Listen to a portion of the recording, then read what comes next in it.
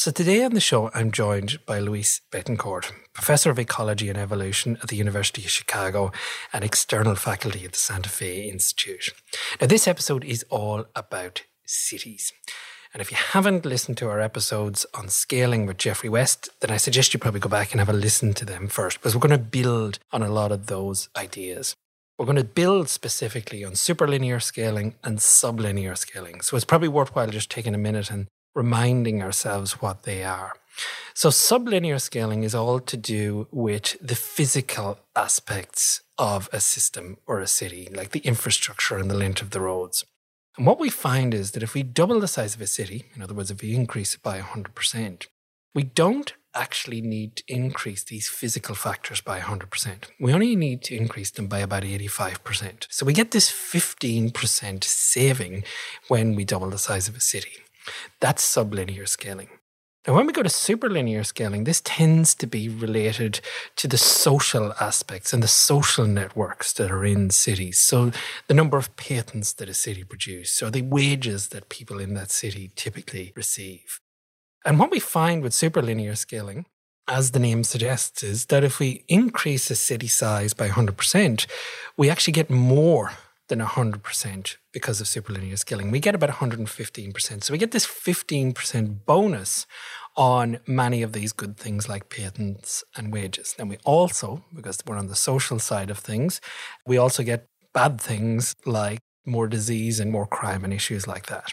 But these two concepts of superlinear scaling and sublinear scaling are going to be really important in today's discussion with Luis, because we're really going to pull cities apart, how they work, why they work the way they do, what's good about them, what's bad about them. We're going to talk particularly about slums and the challenges there is in raising people out of poverty. So with all that, here is Luis.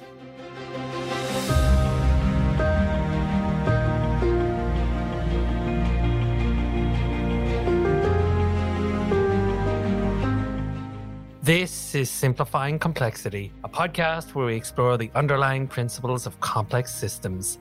Systems that seem to defy our rational view of the world, like economies, ecologies, or even you or me.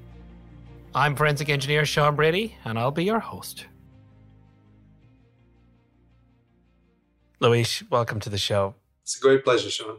We're going to have a chat about cities in this episode, but just for the listener, we've obviously talked about cities quite a bit with Geoff West. Do you want to start with where your work comes from and how it fits into that? You know, at a personal level, I've always been very interested in people and social transformations. I grew up in Lisbon, in Portugal, at a time where the whole society was turning over. We had sort of a dictatorship before that, and in sort of the 70s and early 80s, there was a complete transformation of society, many people arriving, stronger urbanization, quite a poor country with not a lot of infrastructure to begin with, but then a very fast transformation. And my parents were kind of involved with social action and nonprofits and so on. And so I was very interested in terms of what was happening just around me. I wasn't reflecting too deeply on it, but also seeing how difficult it was to actually affect change. And yet it was happening. So that dilemma kind of stayed with me. I didn't feel I was a person who's going to spend all my life dedicated to practice. I liked science a lot, and so I pursued physics, it turns out. But slowly but surely throughout my life, I was able to bring the two themes together. And in some sense, cities are the vehicle to that change. So my path took me through physics and then eventually to the Santa Fe Institute, where a lot of us, I think, thinking about complexity, go through or at least spend some time. So at that time, Geoffrey and colleagues had done a lot of their work in biology to do with metabolism and biological scaling and organisms as it became known. And I think that Geoffrey was starting to cast an eye towards human organizations and human societies. So we started looking, a bunch of us who at the time were younger, right? We just started saying, well, you know, you people have a lot of great ideas, but what about the data? Can we actually think about some of these things? And so, you know, almost the first kind of little data set we dealt with was that we plotted wages. So basically the wages that people make in cities of various sizes in the US, as was the case, against population. And, it probably is not surprising to anyone hearing that in the largest cities in the country, typically wages are higher. So in New York City, wages are higher than in a small city. But what was surprising is there was a very, very clean pattern that when you plot them in a certain way, so, in scaling plots, it's a power law. So if you plot them in logarithms, it turns out that it's a straight line. And then it means essentially that as you consider cities that are double the size, you had an increase in about 15, 16% in wages. Very, very clean pattern. And then we looked at this over time. There was data like this since 1969, it turns out, absolutely conserved. So it just blew our minds. But what was interesting about this, so we came to talk about that pattern as being a superlinear pattern, meaning that wages are increasing faster than proportionally, linearly.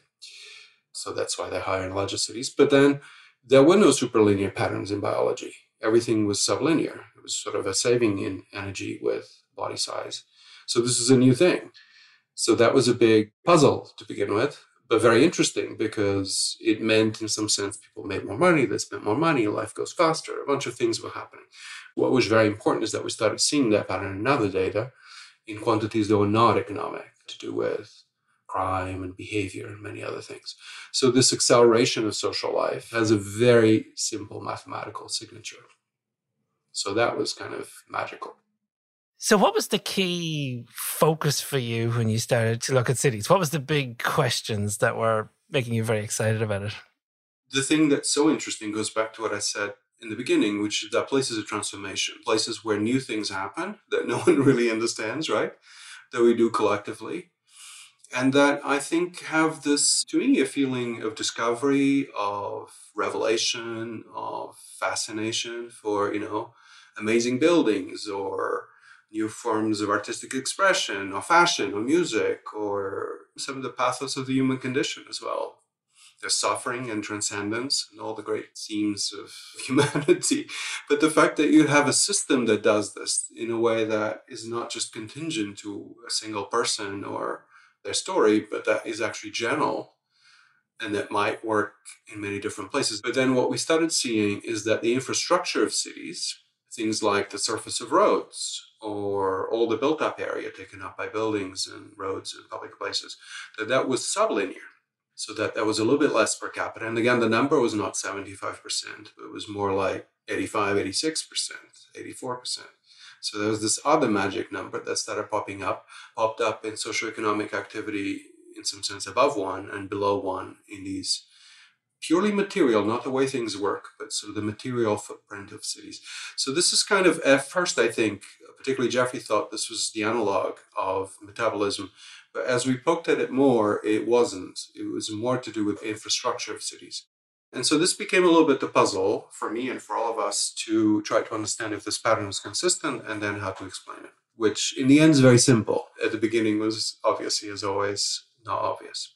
So the fact that we have sublinear behavior in terms of infrastructure and built up spaces means that there are more people per area, right? And so the interpretation was that all these superlinear things are the product of human interactions that produce socially, whether it's crime or wages or forms of innovation or many, many other quantities, almost anything that we do together, epidemics, all kinds of things. But then the other effect is just squeezing us in. So you could see immediately that what's happening is that if we're more squeezed in, it's easier to interact.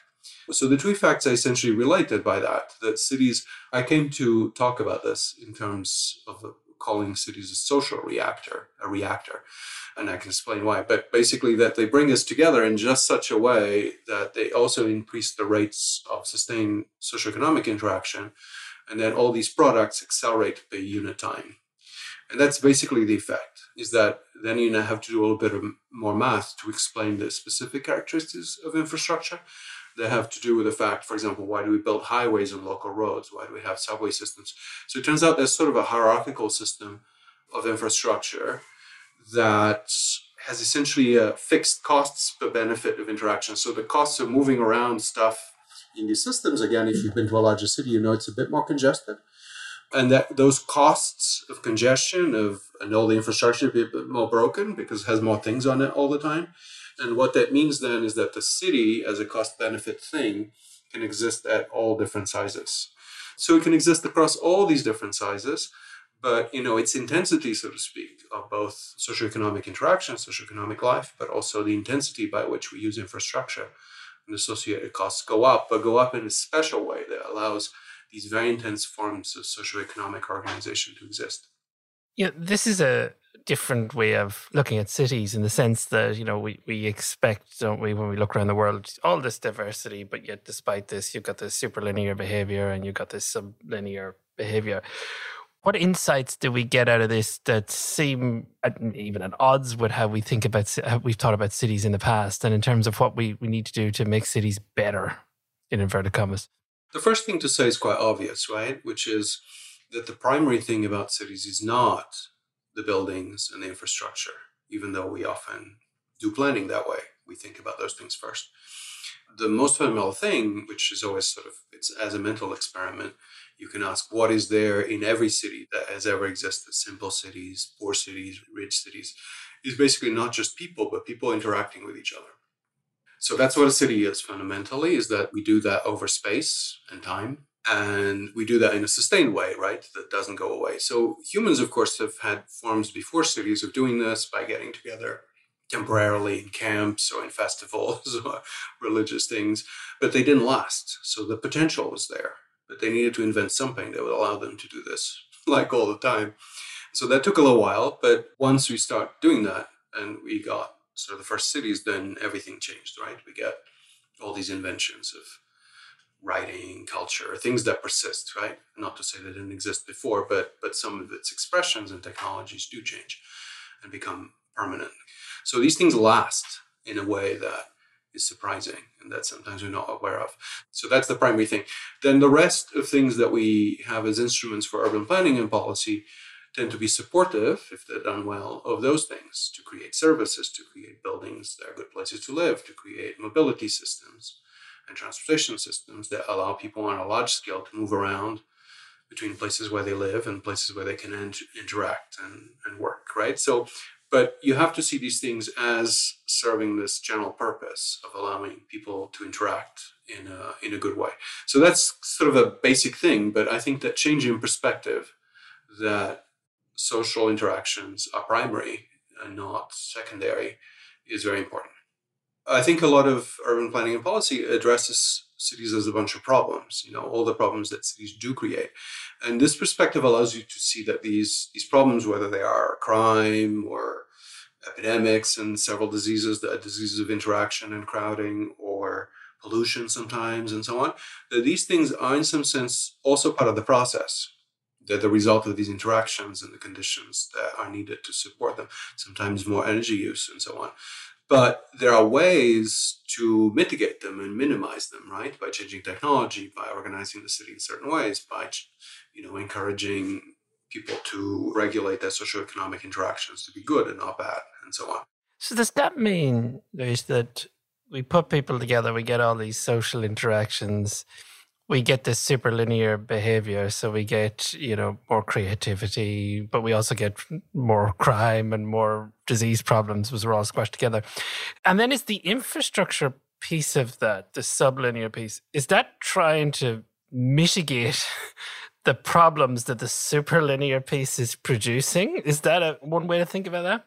To some extent. I mean, what is required is that you can actually do the math for this, and it's done sort of in my book and some of the papers, is that you can imagine a city without roads, right? And just buildings scattered around and without all the rest of the infrastructure. If you do it that way, you can still have some of these effects, but it gets very crowded, very disorganized very quickly. So at some point it tends to jam, to just not work, right? So what you see in every city then that attains a certain size is that it does develop a street network and public spaces and all this stuff. And then as it gets to more modern, bigger cities, then we start having a hierarchy of these infrastructures, not just local roads, but main roads, and then highways, and then subway systems. There are a couple of things that sublinear, but not with the same exponent. So one is the total area that the city occupies by all the built stuff. But then there's the networks of the city, the network of roads, the network of electrical cables, of fiber now, of pipes that carry water and sanitation. And those networks actually grow in volume a little faster than the underlying space. And that, for example, means that as cities get denser, particularly in central parts where they are tend to be a little denser, they take over space. So you need to kind of stop putting them in the third dimension. You either put them usually underground, but sometimes, with cables and so on, overground. Because these are incommensurate, you have to start managing them in a different way. And so some of the transportation system, like the highways and the subways, the words obviously already betraying the fact, have to, escape from the space where people actually live and interact, because otherwise they take over. So they're beautiful things like this.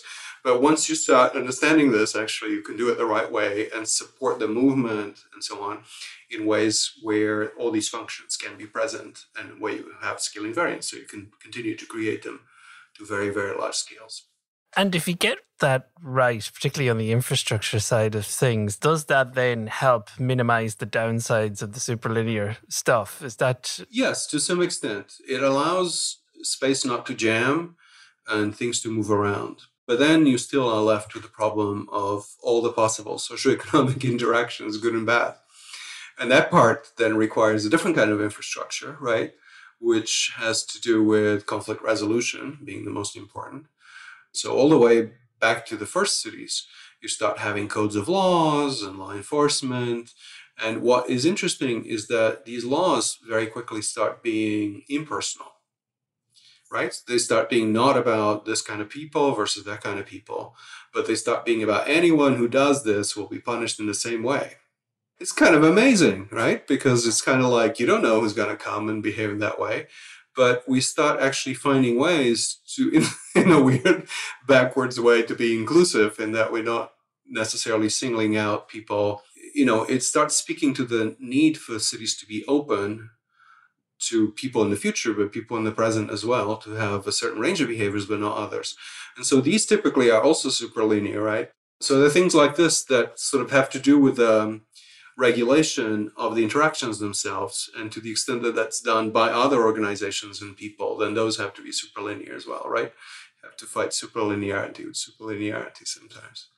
And in the research, is there anything from how we plan cities that is obviously wrong, or is obviously very inconsistent with this sort of complexity view of how a city works?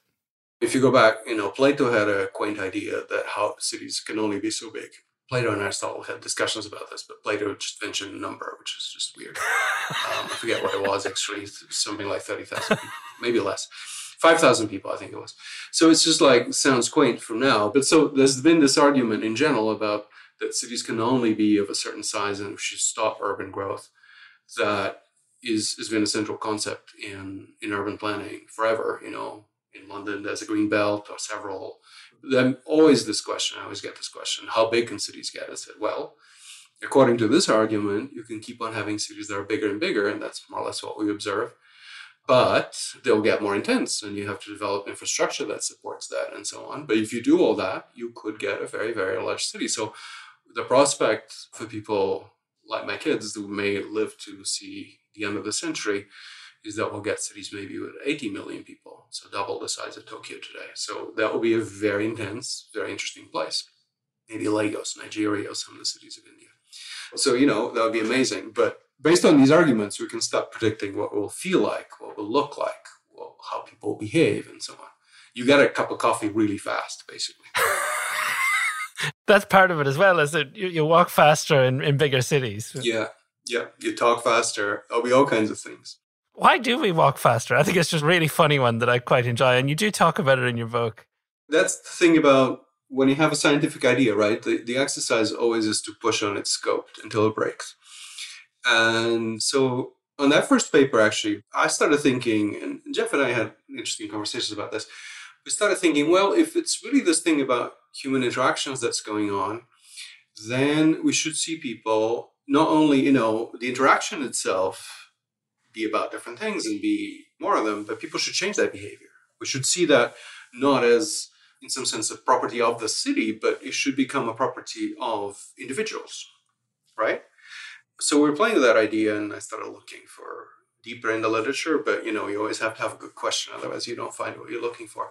And so we found this data on walking speed, and it was very amusing how it was measured and so on. But it was fascinating. So people walk a little faster in larger cities. There are actually sort of two possible explanations. The measurements are consistent with both. So it's sort of a superlinear effect. But one would be simply to say that the value of time, right? So this is a more economics argument that the value of time is superlinear. So your dead time walking from A to B should be reduced by that amount. So therefore you have to walk faster. The other one would be more on the energy that it takes to walk. And so the energy should be superlinear. And so the velocity is v squared. So it's only the square root of that. So it could be the temporal dimension or it could be the energy. And both are compatible with what is measured, with the data at least I know. But in any case, it's almost an efficiency of behavior argument that you kind of want to be doing the things that matter and you want to minimize the time in between. It's interesting as an argument too, because I think this is something, for example, you asked about things about the way we plan. And this means that if you should take that argument seriously because we observe it, but you should plan, for example, transportation systems in cities that minimize that dead time as well, which we don't do very well. In principle, a subway, right, goes faster from A to B, or a highway goes faster from A to B, and you get those in larger cities, but not in smaller cities. But that should almost be the primary dimension of performance for a transit system, that it doesn't waste people's time and that allows them to go from A to B and so on, on a smaller time compatible with acceleration of behavior. And we don't do that. So one of the frustrating features that anyone who lives in a large city with crumbling infrastructure knows about is that often transit is not engineered, it's not planned to respect people's time in that sense. And that means that people that have a choice sometimes on that reason alone, and that can be others, do not take these means that actually could save energy and be more sustainable.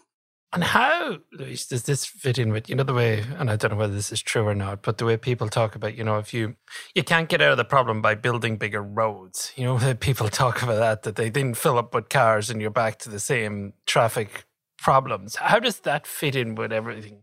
Yeah, there's a very curious thing that when you do the math for this, I'll try to explain, but as you do the math, you understand that as you build these larger and larger cities, you need to build features of the infrastructure that support faster movement. You need to add these layers of infrastructure that allow you to go faster. And the way it all works mathematically that to produce something that could be a city of any size, to be scale invariant, as we say, is that there are very predictable features of those highways, and they're observed in general. So when you look at a highway, actually, the flows of traffic are denser and faster. You kind of see this, but next time you're on an airplane, look down and look at how many cars there are in the small roads and how many cars there are in the highways. And you will find almost surely, unless it's a very weird time of day, but if it's time of day with enough cars, you'll see there are more cars per unit of area of road in the highways. But they're also going faster, right? So that's necessary because otherwise kind of things don't work very well. And the highways in particular would have to be much wider, which we usually don't want. So that's the way it works. So that means also that the highways are very, very sensitive to jamming. The moment the speed, for example, slows down a little bit, they jam. So almost all traffic jams happen in highways first, not in the local roads. So there's a law of jamming that follows from this. That's always the highways jam first. So you could pay more attention to that and find ways to manage traffic. People do a little bit of this, but they don't take these ideas all the way. So, for example, because it's an interaction effect, even though, our cars, which are material things, it'd be much better if maybe there'll be a future like this where the cars can talk to each other, right? Instead of just having, just looking at the car ahead or having Google tell you what to do and so on. So there's sort of an interaction effect that produces jamming, but it's particularly sensitive in these places that need to move very fast and large flows, which are the highways. This is also why the subways get very, another experience, which is related to this, but may not be, is that the subways get very crowded, right? But obviously the solution should be to have a faster flow where you have more trains and more capacity and so on. But in the subway, it's a little harder to do because you typically only still have one line. So you need to move them faster and have larger stations and so on. If you don't, so it's a different way to do it. But the essential element of that is the flow, which is quantity of people per unit time. So staying with infrastructure or a lack of infrastructure, can you talk about slums? And probably start with just how many people in the world live in slums and the challenges that presents. Yes, of course. So it's often at least the more extreme face of poverty, particularly urban poverty. So it's a very important, very delicate issue, right? Because it can be particularly tragic that people cannot have access to the same living conditions as other people, right? But just two things to be said. The first thing, effectively, is the following: that we've been talking about cities as networks, having certain infrastructure, supporting people interacting with each other, and so on. But this is not a given, right? In any real city, these networks need to form. They're not always there. And so what happens in a slum effectively is that the people come first and settle, but the infrastructure, the network is not there. So the signature is typically that you don't have enough streets, buildings don't have street access, and therefore they don't have services, but they also don't have some of the cultural infrastructure we're calling an institutional infrastructure, like addresses or land rights or land obligations for that matter, and so on, taxes and services and so on. So the city, in some sense, is forming. It's not formed yet. And that means it looks primarily physical, that the physical network is not there, the infrastructural network, and that's true. But the consequence is also that the socioeconomic network is not there for these people. So they're not integrated in the city, benefiting from all those interactions we were talking about in a way as other people can be. So to the extent that this latent state where the city's starting to be there, but it's not there all the way. So people are effectively trading a little bit the latent possibility of the city and some of the initial ones for a state of lesser connectivity, less access, less opportunity. So that's the way you would see it from the perspective of these theories. And it starts to basically tell you about the city as a complex system in a way that's not just structural, but it has a dynamics, it needs to form. And this has also an interesting counterpart in terms of shrinking cities that have, so a slum in some sense, you have too much population for the infrastructure that you have, and you have to develop the infrastructure. It's more familiar to us in growing cities. But then you have also the opposite, cities that have too much infrastructure for the people that they have, partly because people have left or the city used to be bigger. And this also creates other problems. We can get there if you want. But it's maybe less familiar, but it's becoming more common. So then I wanted to answer the second part of your question. You asked me how many people live in slums. So if you stop to think about it for a moment, you will start to see that it's not actually very simple to just say it's a certain number, because in almost any city that's developing quickly, there are neighborhoods and situations where people have some access but not full access. So it's not a binary variable that you have nothing or you have everything, right? There's sort of a gradation. But that being said, the United Nations has some estimates and some criteria for coming up with numbers. And these are part, for example, of Sustainable Development Goals. And the number, when it was first counted around 2003, this is at the time of the Millennium Development Goals, was about 1 billion people worldwide. So about 1 in 7 then. Now there were 8 billion people. The number was just actually revised last month, and it's 1.1 billion people. Now this is a slightly smaller fraction of 8 billion, but nevertheless, it means that we haven't made really much progress, and in absolute terms, the situation has gotten worse. Now, most of this population is in poorer, developing, fast-growing cities. A lot of them in Africa and in Asia, South Asia, and Latin America. But as we know, even in American cities and so on, we have things that we should be considering slums, like tent cities and so on. So there are sometimes things that we don't want to call slums that, by the UN definition, if you have no services and you are in some land that is not supposed to be dedicated to housing or habitation, then that would be considered a slum as well. But anyway, so those are the numbers. So there's several ways in which you can go about and start looking at these issues. But because of what I said before, you can have a more objective view of slums by seeing places in cities that don't have developed infrastructure so that people cannot have services and so on. So a lot of our research at the moment, and also applied research in some cases, is to develop these measures, because now we have amazing measurements of street networks and buildings from satellite imagery. And so we can quantify this all the way down to every building. So we just did some work for Africa where we can quantify this all the way down to each city block. and tell you the condition of that city block and how many buildings are connected and disconnected, and therefore the character of the place in terms of these measures, which allow us to put a gradation on this level of infrastructure access and opportunity, which is different from saying this is a slum versus this is not a non-slum.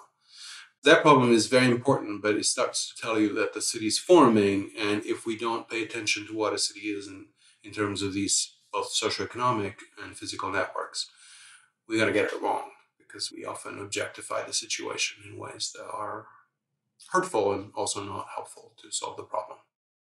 So does that mean that if we've got a slum, that the fundamental, and I had never thought of it like this, so without the infrastructure, which I think is easy to see, that you can't realize the benefits of us all being together. You can't get the superlinear good things happening. We're basically just a crowd of people. We're not a connected crowd of people like we've been talking about in terms of cities.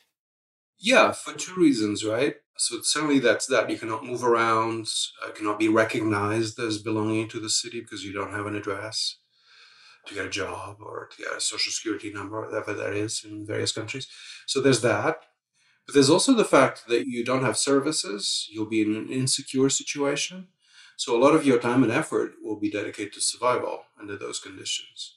And so you cannot be this interactive, creative being or imagining the condition of living in cities can be at its sort of best. So it's a number of things. And all of them, of course, have very clear human implications that go beyond these functions. But yeah, you should look at these things in terms, if you want to think more like an urban planner of the 21st century, is how would you have these functions delivered to people such that they can become sort of a fully enabled, fully enfranchised urbanite, rather than somebody surviving and at the margins of that network. And do you have an example of something that's being done that is really working well in that space? Yeah, so it's a complicated problem because also delivering physical networks is slow. The great transformation has been and this is sort of now endorsed by main policy agencies and development agencies, including UN agencies, but increasingly also the World Bank and so on, is the idea that you shouldn't just raise slums and move people to social housing or some other housing, which tends to, in terms of housing, sometimes better than living conditions, but in terms of the socioeconomic organization of life, typically much worse, because people lose their often very necessary and fragile social networks and livelihoods and so on. It's a violent transformation from that point of view. So the big transformation has been to not do that, and at least whenever possible, to do what I was implying and what we're implying in our conversation, which is to deliver the infrastructure in place, to develop street networks, to create address systems, to create, rights and obligations of using that land, and therefore essentially to regularize the city, but also to create the kind of extension of the city that's more organic, right? That's not just an urban plan that is just rolled out, but something that actually upgrades, is the term that's usually used, the current living conditions of people, but that also in place as much as possible in situ, but then deliver modern functions, right? So there's a third reason to do this that maybe is less about people. It is ultimately about people, but it has to do with the fact that urban fabrics that evolved in this more organic way and so on are much more beautiful, much more desirable down the line. So if you think, we were comparing our experience of cities in Europe, whether it's in Europe or in Asia or Latin America, places that have old bits of cities, right? Once they have services and they're pleasant places to be and to live, what you find is that they're very attractive. People want to be there, right? They're quaint, they have history, they're symbolic, they have culture. And that's the kind of place they have a human scale. And so those places become sometimes the most expensive and most desirable ones, or ideal spaces for social life in other cases. So we don't know how to do that using industrial means, doing urban planning. And what we end up constructing in these other ways ends up being destroyed or demolished because it's not desirable and doesn't last. So we'd be better off actually if we build these environments in an organic way that responds to the needs of people and to the growth of cities, but also creates better quality ultimately, urban environments that can last and don't erase people's histories and people's struggles, but actually, I guess, ultimately channel them into the future, but also celebrate a little bit the struggle, but also the transcendence perhaps that's possible in cities. And just to finish, Lewis, what's the most surprising thing your research has thrown up when it comes to cities? There's so many things, again, I get used to them, but, there are moments when my good friends and colleague Scott Ortman at some point, so we had done all this work for contemporary cities, and I was writing up some of the theory that predicts some of the things that we're talking about in terms of, what kind of networks we have and how to get these numbers out. They're this 1/6, so these 15, 16% kind of things. And a colleague called Scott Ortman, who's an archaeologist, also at the Santa Fe Institute, walks into my office and asks me to explain to him. I do. And he turns to me and says, well, it's not about cities. It could be about any network that has these characteristics, and it's certainly not about modern cities. So I should see this in my data as well. I said, okay, do you? He said, I don't know, I have to look.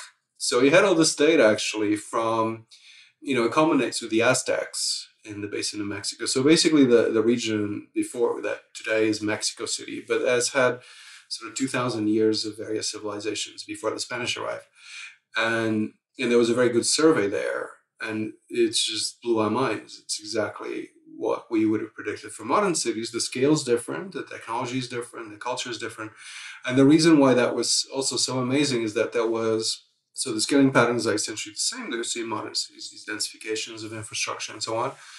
And there had been an episode of cultural comparison in the 60s and 70s, I think early 80s actually, by a very well-known person here at the University of Chicago that had considered this the mother of all urban experiments, in the sense that the people that had come to the New World, they came at a time when there were no cities. It was before there were any cities. So whatever they came up with was independent from the cities of the old world that we had in Europe and Asia and so on.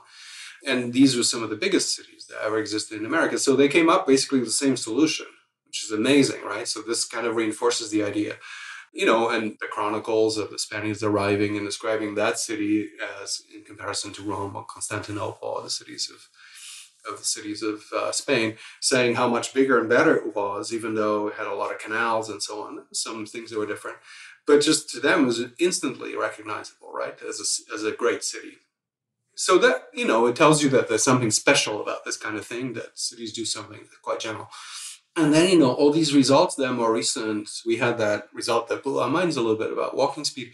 But that has led now to a lot of research that we're still doing and continue to do, because it's such a rich vein, to do with human behavior.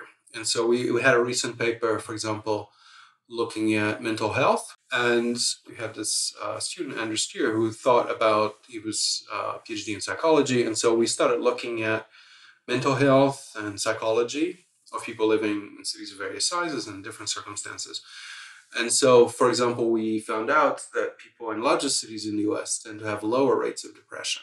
This is interesting because, again, the beginning of social science, almost, sociology, social psychology, and so on, with people observing basically very fast urbanization at the time in Europe, 18th century, early 20th century, and then in the US, and saying how horrible this was for mental health, because these people are all being sped out and they didn't have social structures and institutions that were typical of rural areas, the way people had lived for a long time. This surely is bad.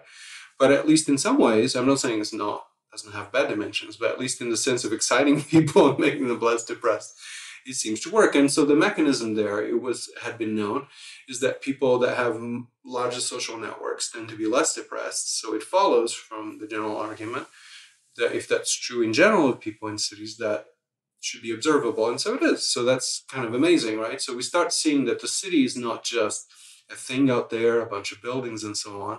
It's in you, it's in me, right? It's in the way we come to be, who we are and how we behave, and even how we think. So we're doing a lot of work on this, because I think that this idea that we started the conversation today with, that cities are places in which societies build their futures, right? Where you have development and change, in some sense, is what we feel individually as humans is possible for us individually, right? And so that should have a signature in how people see the future, how they relate to each other, how motivated they are. And it's not to say that everyone feels exactly that thing, but it should have a signature that, for example, has to do with how we plan the future, how much we invest in knowledge and education and learning, even if sometimes it's informal. And so we're looking for those signatures and try to falsify some of these hypotheses to see if they're there or not, and to what extent they then start giving us a theory of human development that is of humans and not just a macro structural theory. So I think that that's possible and it will appear. But we have all these, stepping stones that give us indications that that's what's going on. Luis, thank you very much for being on the show. You're welcome.